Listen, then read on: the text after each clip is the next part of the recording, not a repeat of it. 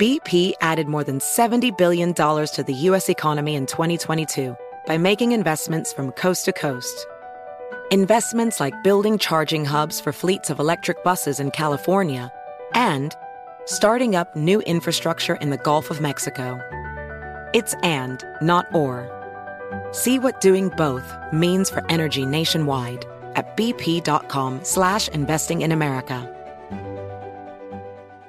Have you heard about the social media platform for kids? It's called Zigazoo. It's a great place where kids like me can come together to make fun videos. Videos moderated by real people who review content before it's posted to the feed. I love the dance challenges. I love that it's kid-safe, COPPA certified. I don't know what that means. It means it has built-in privacy protections for your online data. Zigazoo, the world's largest social network. For kids. Download the Zigazoo app today. As someone who lives for politics, when a major scandal unfolds, it was shocking. I have to know, what were they thinking? Backroom deals, huge amounts of money, CIA secrets, sets off a firestorm in Washington, affairs. No way this guy's got a mistress. Corruption. I knew I was a dead man. Warning, it's even messier than you thought. United States of Scandal with Jake Tapper, Sunday at 9 on CNN. There's plenty to celebrate in March and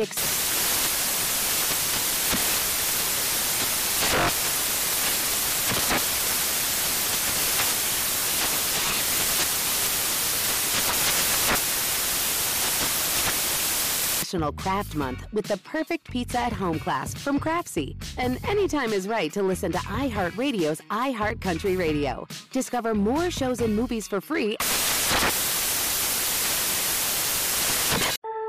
When I came into office, I inherited a deal that President Trump negotiated with the Taliban. Under his agreement, the Taliban was at its strongest militarily since 2001. We were clear-eyed about the risks. We planned for every contingency, but I always promised the American people that I would be straight with you. The truth is, this did unfold more quickly than we had anticipated. American troops cannot and should not be fighting in a war and dying in a war that Afghan forces are not willing to fight for themselves. I know there are concerns about why we did not begin evacuating Afghans civilians sooner. Part of the answer is some of the Afghans did not want to leave earlier. And part of it because the Afghan government and its supporters discouraged us from organizing a mass exodus to avoid triggering, as they said, a crisis of confidence. I stand squarely behind my decision.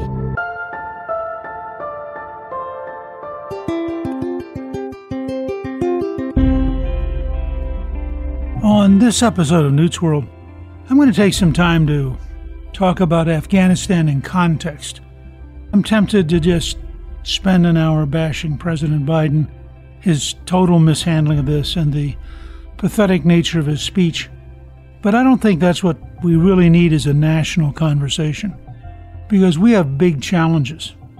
And we have to recognize that at a time when our southern border is wide open, at a time when worldwide television is carrying the message to every would-be terrorist on the planet that the U.S. is backing down, at a time when the Chinese and the Russians and the Venezuelans and the Cubans and others would like to make as much trouble for America as they can, that we have challenges beyond a speech by President Biden, and that we need to think about, as a country, as a people, if we've invested 20 years in trying to change a country and 20 years in trying to defeat a local organization that's really based on the values of the 7th century, and we didn't succeed by definition, then there's a lot of thinking that needs to go into this. And frankly, as a former Speaker of the House, I think that the Congress, both House and Senate, both Democrat and Republican,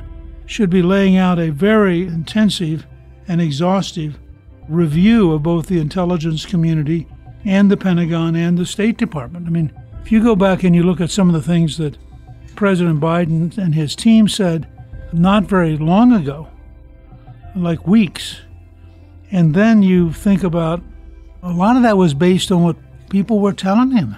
He wasn't just making it up himself.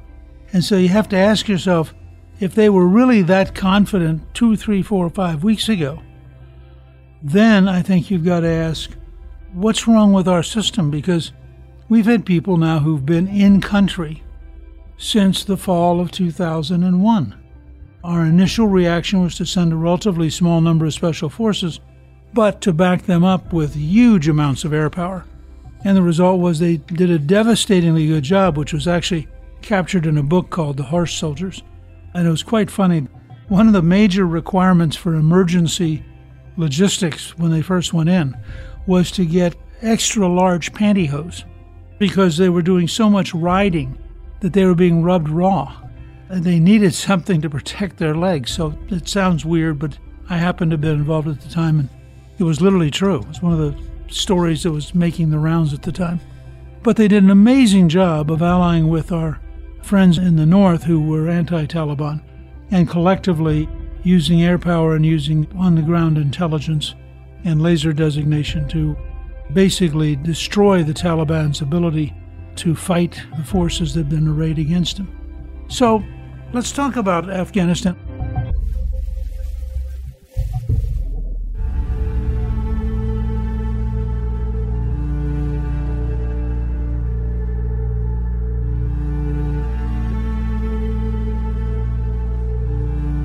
Afghanistan, from some standpoint, really grew to prominence when the Soviets intervened to prop up a pro-Soviet leader in 1979.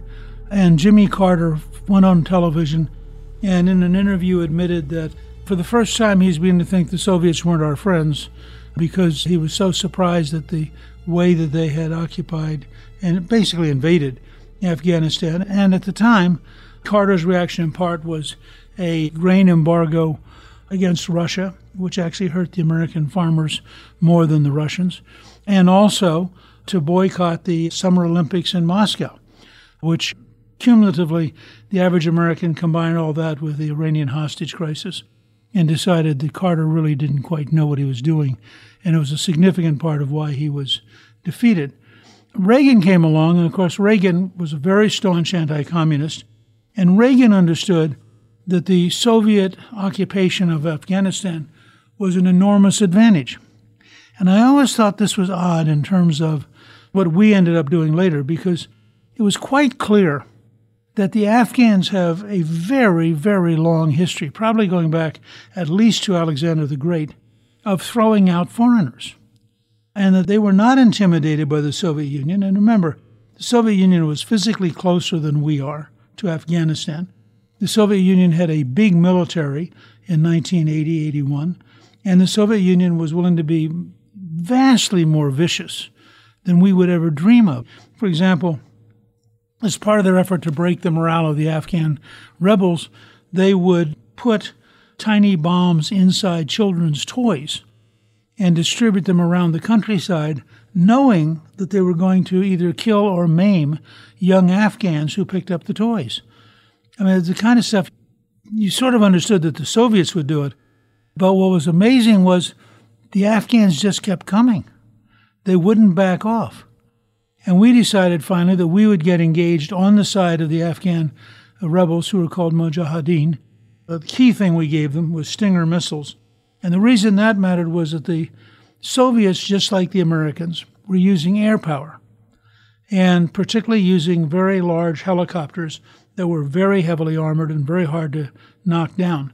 And Stinger missiles, one shot, one kill. So the Stinger missile, in fact, suddenly gave the Afghans the tactical advantage and allowed them to use American technology to offset the Russians, and ultimately broke the back of the Soviet will to fight. The withdrawal from Afghanistan was one of the first signs of the beginning of the end for the Soviet Empire. That was a context in which people then tried to find a way to manage the chaos of Afghanistan. And it's important to remember that for most of Afghan history, you've had local regional centers with a very weak central government. And that's exactly what began to follow when the Soviets left, because the Taliban was the dominant single group, partially because the Taliban represents the Pashto, and the Pashto, who are in the southern Kandahar region, are the largest population group. So they had certain advantages just in terms of sheer population. But the fact was that the Taliban didn't control the country. No one controlled the country. There was an emerging effort. Taliban meant students in the Pashto language. They emerged in the early 1990s in northern Pakistan. And that's a very important part of the story that we have to come back to. The Taliban would not have survived if they had not been able to go into Pakistan as a sanctuary. And in fact, precisely as happened in the Vietnam War, where when things got too hot, the Viet Cong and later the North Vietnamese Army would go across the border into Laos and Cambodia, which turned out to be sanctuaries for psychological reasons. Similarly, Pakistan, which is a big country, it has nuclear weapons. It is focused very heavily on India and on the province of Kashmir, which is the opposite side of the country from Afghanistan. But it also has a secret police and intelligence component, which is very, very heavily focused on Islamism and really very sympathetic to the Taliban, which is why when we finally found bin Laden, he was in Pakistan. He wasn't just in Pakistan. He was in the city which has the Pakistani Command and General Staff College, and he was actually living within a mile of the Command and General Staff College. Now, nobody believed that bin Laden could have been hiding there without somebody in Pakistan knowing it, but he was being protected by the Pakistanis, which is why when we decided to go after him, we didn't do it as a joint U.S.-Pakistan operation, because we knew that if they knew we were coming, they would have moved him. So you have the emergence of the Taliban, or students in the Pashto language, who begin to be organized, and they begin to, as the Soviets pull out, leaving a vacuum of power behind, the Taliban begins to capture significant parts of the country. They never capture all of it in this phase, but they capture significant parts. By 1996, they've captured the capital of Kabul, and they've overthrown the regime of President Rabbani, who was one of the founding fathers of the Afghan Mujahideen that had resisted the Soviets. So you begin to see a shift of power away from the anti-Soviet Afghans towards the pro-religious fanatic Afghans. By 1998, they controlled about 90% of Afghanistan, which was becoming a leading supplier of heroin, which is a major part of the Afghan economy, and which makes our work there much more complicated. They also, at that time, were gradually squeezing the various tribes in the north, but there was still some significant opposition to the Taliban, particularly in the northern provinces that were near the former Soviet areas like Tajikistan and Kazakhstan. The Taliban had gotten to know the Arabs because when the Soviets had invaded Afghanistan, they had particularly infuriated the Saudis. The Saudis were offended that the Soviets would invade a Muslim country, and there was a very substantial number of Saudis and others, but particularly Saudis, who went to help fight the Soviets. And so they actually formed the equivalent of a small brigade of foreigners who were quite prepared to fight. And as a result, the Taliban had a sympathetic attitude towards these foreigners. And once the Soviets had collapsed, the very same foreigners who were against the Soviets in Afghanistan were against the Americans on the Arabian Peninsula. In their view, to have Americans who are infidels on the holiest areas of Islam was simply unacceptable, undermined their respect for the Saudi monarchy, and led them to want to fight the Americans. So combine that with what had been a largely Egyptian-developed Muslim Brotherhood approach, which also wanted to fight the Europeans and the Americans. And as the Soviets disappear, which of course by December of 1991 they have literally disappeared, in the vacuum you begin to get a transition towards a willingness to take on the Americans and a belief, and this was said fairly often, that look, we defeated the Soviets, they were the second most powerful country in the world, of course we can defeat the Americans.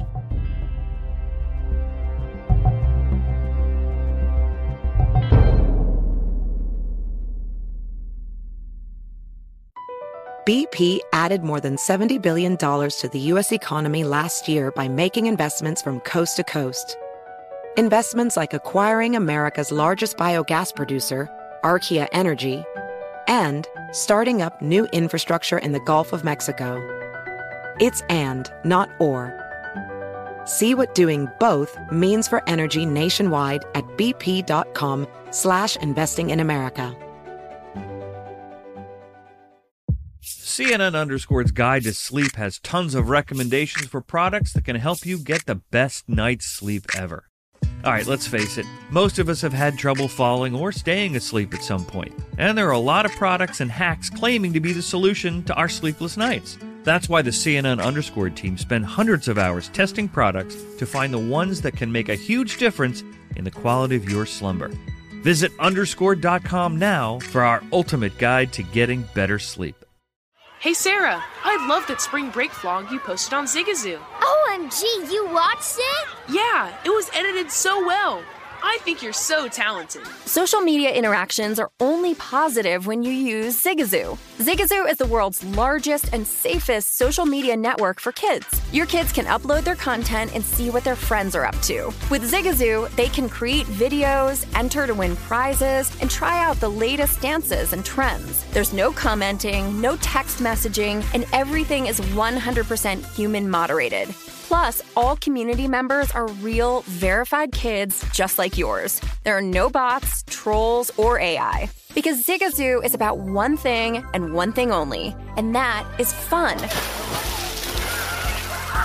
Try out Zigazoo this spring break and let your kids share your vacation vlogs and best edits with their friends safely. Download the Zigazoo app today. That's Zigazoo. Okay, quick math. The less your business spends on operations, on multiple systems, on delivering your product or service, the more margin you have and the more money you keep. Obvious. But with higher expenses on materials, employees, distribution, and borrowing, everything costs more. So to reduce costs and headaches, smart businesses are graduating to NetSuite by Oracle. NetSuite is the #1 cloud financial system, bringing accounting, financial management, inventory, HR into one platform with one source of truth. With NetSuite, you reduce IT costs because NetSuite lives in the cloud with no hardware required, accessed from anywhere. You cut the cost of maintaining multiple systems because you've got one unified business management suite. And you're improving efficiency by bringing all your major business processes into one platform, slashing manual tasks and errors. Over 37,000 companies have already made the move. So do the math. See how you'll profit with NetSuite. Now through April 15th, NetSuite is offering a one-of-a-kind flexible financing program. Head to netsuite.com/stereo right now. netsuite.com/stereo. netsuite.com/stereo.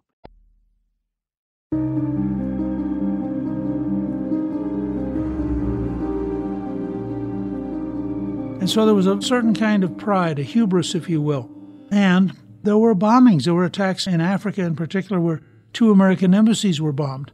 There was a clear effort on the part of organizations like Al-Qaeda, which was largely Arab, but deeply fundamentalist, and again, quite happy to live in the 7th century, to really engage in war against the West and particularly against America. And they were helped clandestinely by the Iranians. I mean, I think there's no question nowadays that the Iranians were a major part of supporting Al-Qaeda, in some cases allowing them to come to Iran for hospitalization if they were sick, in other cases allowing them to come to Iran to rest and recuperate. So there were a lot of interesting relationships. Well, the Taliban was part of that. The Taliban attitude was that, these are our friends, these are our allies. We ourselves don't want to go pick a fight. But if they want to go pick a fight, as good hosts, we're not going to kick our guests out. And this became a very tense position when you got into the attack on 9/11. And remember, the attack on 9/11 is Saudis. It's not Afghans. It's not even Iranians. I mean, the logical people for us to focus on. These were people from the Saudi Arabian system, and they were as much anti the Saudi monarchy as they were anti the United States. They pulled off what we still today, I think, underestimate as an absolutely brilliant, both tactical and strategic strike. As we approach the 20th anniversary of 9/11, it would really be helpful to America and helpful to our system to recognize that this was an amazing achievement. You had a very small number of people using commercial airliners, exactly as Tom Clancy had written about in one of his novels. And the amount of damage they did, the number of people they killed, the degree to which that then triggered their strategic goal, which was to suck the United States into the Middle East. They wanted the Americans to come into the Middle East because they thought they could kill them more easily, and they thought that a part of their strategy for destroying American civilization was to so debilitate it both financially and in human lives that, in fact, the Americans couldn't sustain it. Well, President Bush responded to 9/11 with great intense militancy in the first phase. We sent troops in. We sent combat power in very real ways in terms of air power, and we built a tremendous amount of intelligence capability. And in a very short time, the Taliban collapsed. By October 7th, we were in Afghanistan launching attacks, and by the first week of December, the Taliban regime had collapsed. So at the end of 2001, things looked pretty good. And then things start to get muddier. April 17th of 2002, President George W. Bush calls for a Marshall Plan for Afghanistan. Now, I personally believe, and at the time I was working with people like Richard Starr at Johns Hopkins on what he called his 18-wheeler theory, which was that you wanted to build roads north and south, open up the stands, Tajikistan, Kazakhstan, Turkmenistan, and have a huge flow of commerce through Afghanistan, which would modernize the country, bring it into the 21st century, etc. And had we followed through on that kind of a Marshall Plan, it might have been a very different world. The fact was most of the Afghan tribes did not want to be opened up. And they weren't stupid. They understood that if we were successful in building these roads, that their way of life was going to collapse. And so there was great resistance to doing this, including a fair amount of fighting. We sent in some National Guard units. We had some contracts with civilian contractors. But then, in what may have been a fatal mistake, on March 20th of 2003, we invaded Iraq. And the reason that matters is we diverted military resources and we diverted senior leadership attention away from Afghanistan. We were not prepared to build up the American military enough to wage two fights simultaneously. We weren't prepared to invest intellectually in how to do it. And so in many ways, Afghanistan suddenly went from the front burner to the back burner and became less and less relevant. And we didn't have a theory. All wars start with a theory. I mean, what is it you think you're going to do in order to get your opponent to do what you want? We didn't really have a very good theory. We'd come out of Vietnam without really understanding how to fight that kind of war. We didn't like fighting those kind of wars. And so we're in Afghanistan. We have wonderful, brilliant, amazingly courageous soldiers, sailors, Marines, Air Force, and Coast Guard. But at the top, they don't have a structured thought for how to win. And that began to be a problem. We could gradually build an Afghan government, and the truth is we did. We could recruit lots of other countries to help us, and the truth is we did. NATO, in fact, stepped up to the plate. A lot of countries sent various forces. They sent an ability to help organize the country, an ability to, if you look at Kabul today compared to Kabul 25 years ago, it's amazingly more modern. We had a very substantial effort to liberate women, and it was working. We had women serving in parliament. We had women serving as mayors. In fact, there's a tragic interview today with a woman mayor who fully expects to be killed by the Taliban because she dresses in a Western way. She's not going to back down. And whether or not they'll tolerate her, I think, is very, very dubious. Remember that the Taliban at its peak did not allow music. It didn't allow women to appear in public without their husband or some male who could escort them. You're talking here about a reversion. We had literally had a strategy to help bring women from the 7th century to the 21st century, and now you're about to see a terrible move in the opposite direction.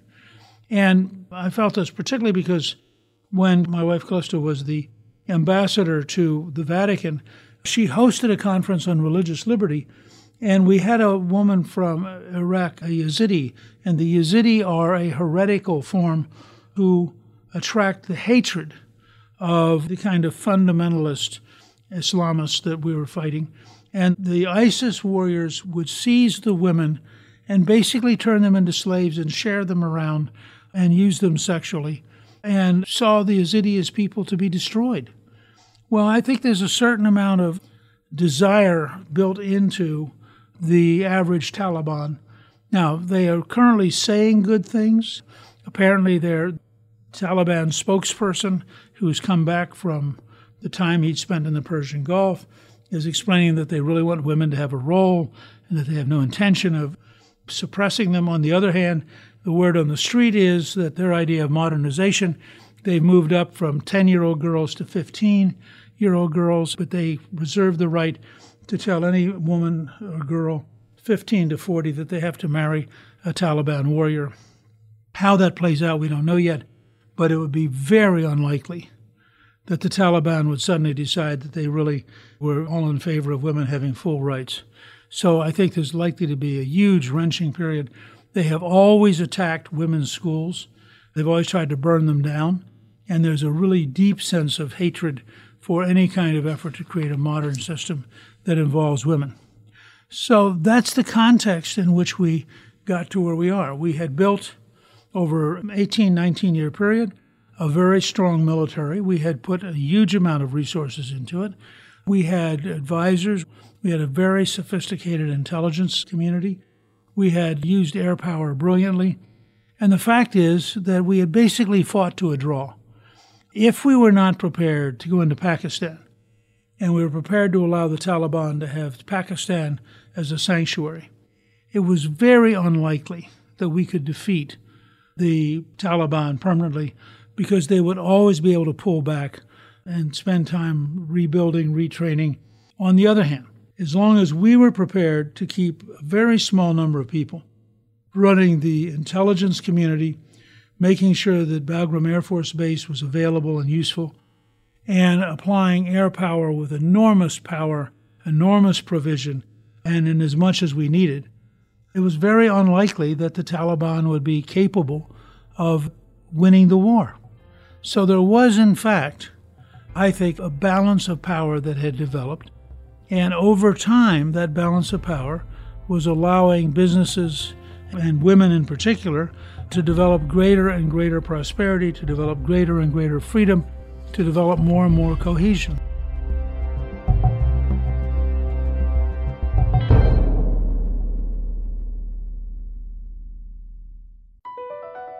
BP added more than $70 billion to the U.S. economy in 2022 by making investments from coast to coast.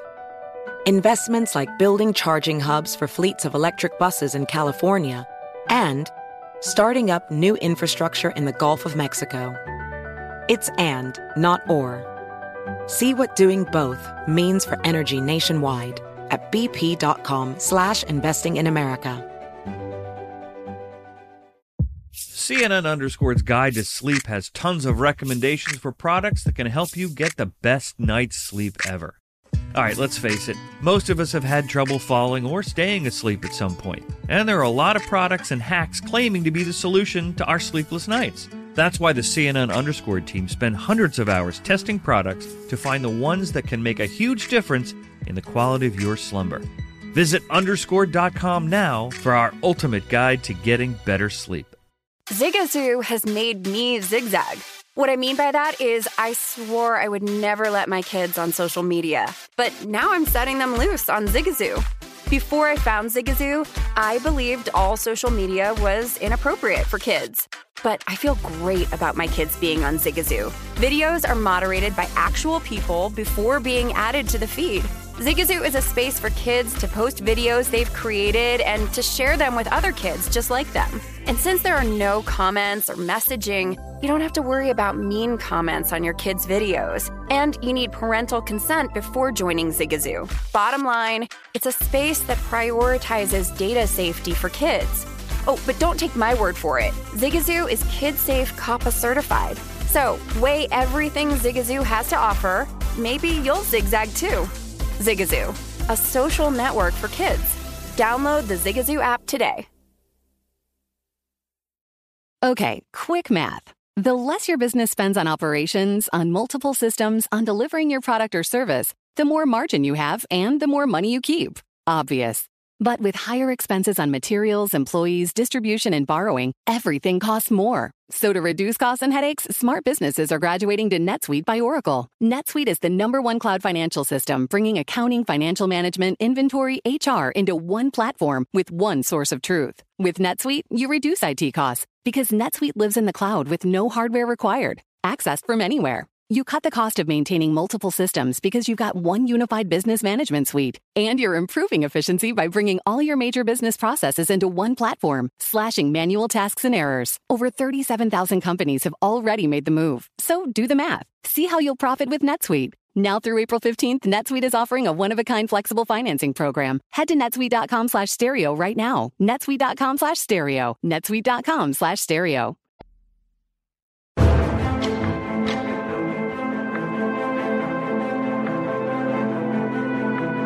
Now, there were two core problems in the middle of all this. Remembering that Afghanistan is not a singular country, that there are different languages, there are different tribal relationships, there are different networks of leadership. All of that's true, and all of that makes it much more complicated. The other two things that makes it more complicated are the degree to which this is a country which generates a huge amount of its total resources from the sale of heroin, particularly into Western Europe. And second, that corruption has been the norm for virtually all of modern Afghan life. It's not that corruption is a crime in the American sense, it's just that it's sort of what one does. And if you want me to do something for you, I expect you to give me a sort of a gift. You might think of it as the way we would tip the bellman at a hotel, the way we might tip the bartender at a local bar, or the waitress or waiter. Well, that goes all the way up to the president of Afghanistan. And it's just part of the way they operated. As somebody once said, they had really low salaries because the expectation was that they would make all the money outside of the salaried system. And that made it much harder to build the kind of resilient system that we favored. My guess is that it would have taken at least 20 more years to have begun to stabilize a modern Afghanistan in a 21st century rather than 7th century model, but that it could have been done. My guess is, and these are all guesses, that the process could have been sustained if, in fact, we had continued what was happening for the last 14 months. We'd suffered no combat casualties. We had almost an agreement with the Taliban that they wouldn't kill Americans, and we would not use our air power to its fullest extreme.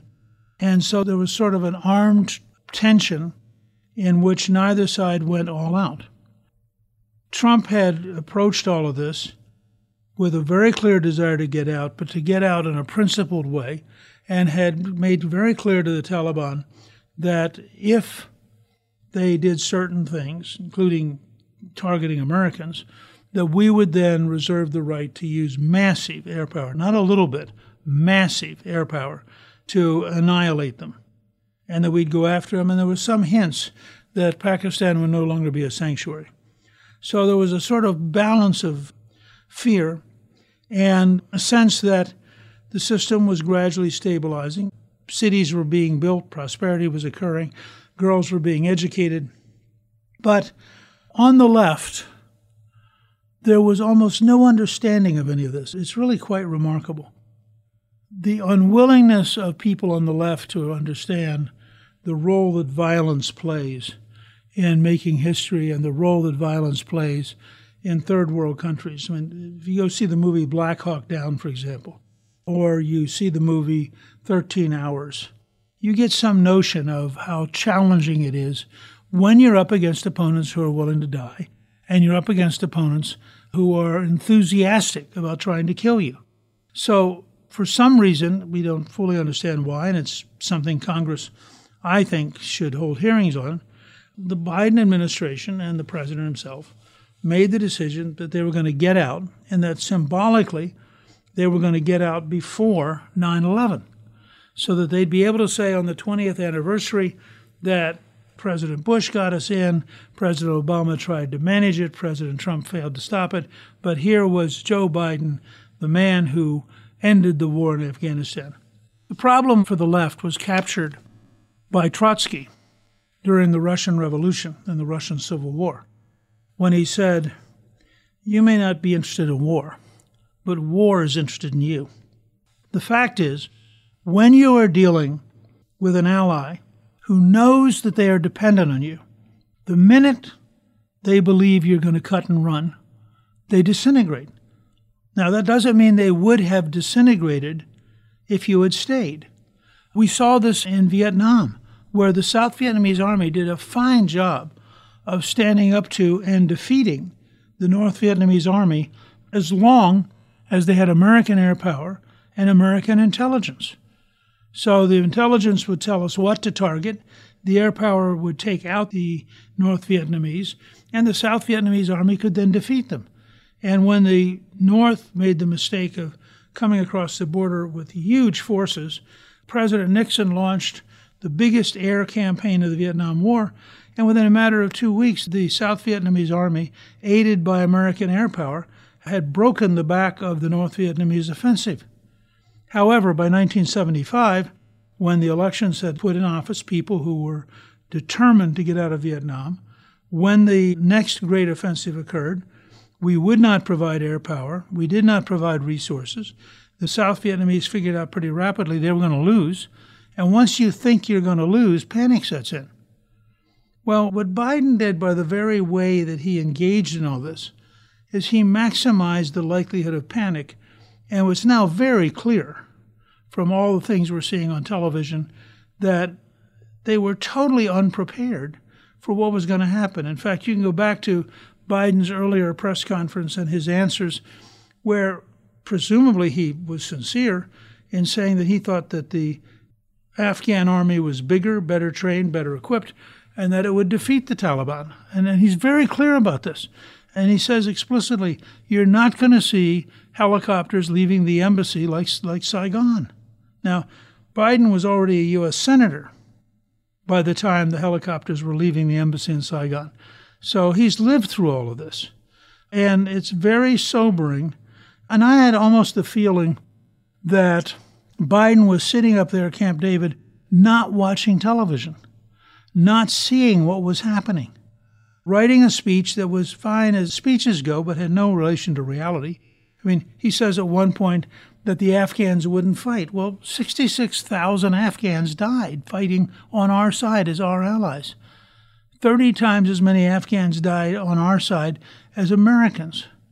So to insult them and insult their families and their relatives and say they wouldn't fight, you had to wonder, where did this stuff come from? And my guess is it came from some junior speechwriter who had no idea what he or she was talking about. I thought the speech was generally a disgrace. He says, the buck stops with me, which is the old Harry Truman line, but he doesn't mean it. He promptly blames Donald Trump. He blames the Afghan army. He blames the Afghan people. He blames the Afghan government. It turned out it was everybody but him. I mean, pretty pathetic, frankly. He then says that we're going to continue to make the central focus of our administration human rights. How you could say that while you were abandoning the women of Afghanistan to a system that wants them to live in a 7th century model.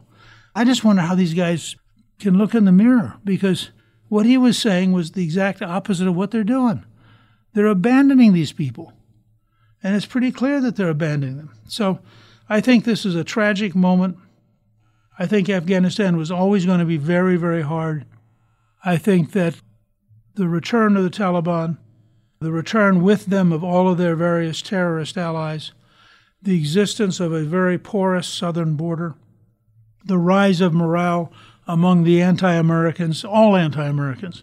The Cubans are happier, the Venezuelans are happier, the Chinese are happier, the Russians are happier, the Iranians are happier. I mean, you show me an anti-American group, I'll show you a group that's celebrating this week. And on the other hand, the rise of fear among American allies, whether they're Japan, Korea, the Philippines, Taiwan, you name it, watching the total failure of this administration and the total failure of the American military and intelligence communities, if you're relying on the U.S. to survive, you're going to have a very long, hard week trying to think through what to do now that you've seen how really, truly inadequate our current system is. So I just wanted to share this strategic overview of where we're at and move beyond just the usual Biden bashing and the usual short-term view of the tragic pictures of the airfield. I'll close with this thought. It ain't going away. It's the nature of history. We still have 28,000 troops in Korea. We still have a deep interest in Taiwan. We still have troops in Germany. Sooner or later, we're going to discover that you can't walk off from Afghanistan without some Afghans deciding to come visit. And then we'll face a whole new set of challenges. And my fear is that we don't have the energy, we don't have the drive, we don't have the moral leadership to take the Pentagon and take the intelligence community and the State Department and really thoroughly investigate why they were not able to win after 20 years. I think that this is a defeat.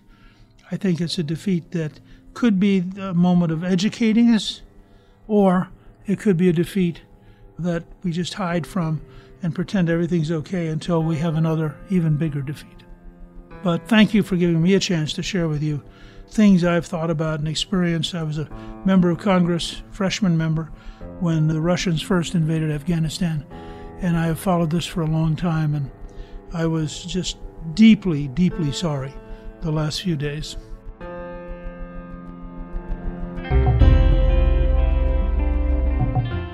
Newsworld is produced by Gingrich 360 and iHeartMedia. Our executive producer is Debbie Myers. Our producer is Garnsey Sloan, and our researcher is Rachel Peterson. The artwork for the show was created by Steve Penley. Special thanks to the team at Gingrich 360. If you've been enjoying Newsworld, I hope you'll go to Apple Podcasts and both rate us with 5 stars and give us a review so others can learn what it's all about. Right now, listeners of Newsworld can sign up for my 3 free weekly columns at gingrich360.com/newsletter. I'm Newt Gingrich. This is Newsworld.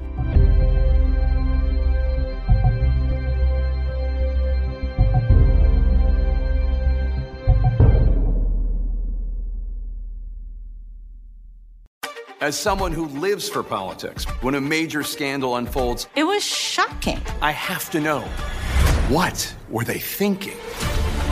Backroom deals, huge amounts of money, CIA secrets, sets off a firestorm in Washington, affairs. No way this guy's got a mistress. Corruption. I knew I was a dead man. Warning, it's even messier than you thought. United States of Scandal with Jake Tapper, Sunday at 9 on CNN. Hey Sarah, I loved that spring break vlog you posted on Zigazoo. OMG, you watched it? Yeah, it was so cool. I think you're so talented. Social media is only positive with Zigazoo, the world's largest and safest social media network for kids. In Zigazoo, all community members are verified kids like yours, and all content is fully human moderated. Try out Zigazoo this spring break. Download the Zigazoo app today. There's plenty to celebrate in March and National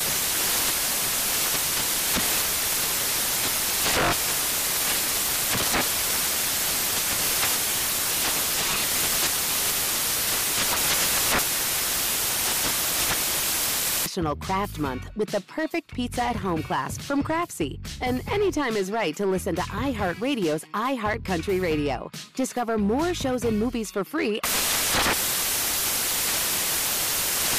Ready to unlock a world of entertainment? Philips Roku TV has America's favorite TV streaming platform built in, so you can watch live TV, catch every game, discover must-see shows and hit movies, and get all the best streaming apps in one place, like iHeart for all your favorite music, radio, and podcasts. Watch what you want, when you want. Immerse yourself in entertainment with premium 4K picture and sound for every budget, with sizes for every room. Find your perfect Philips Roku TV today, online or at your local Walmart and Sam's Club.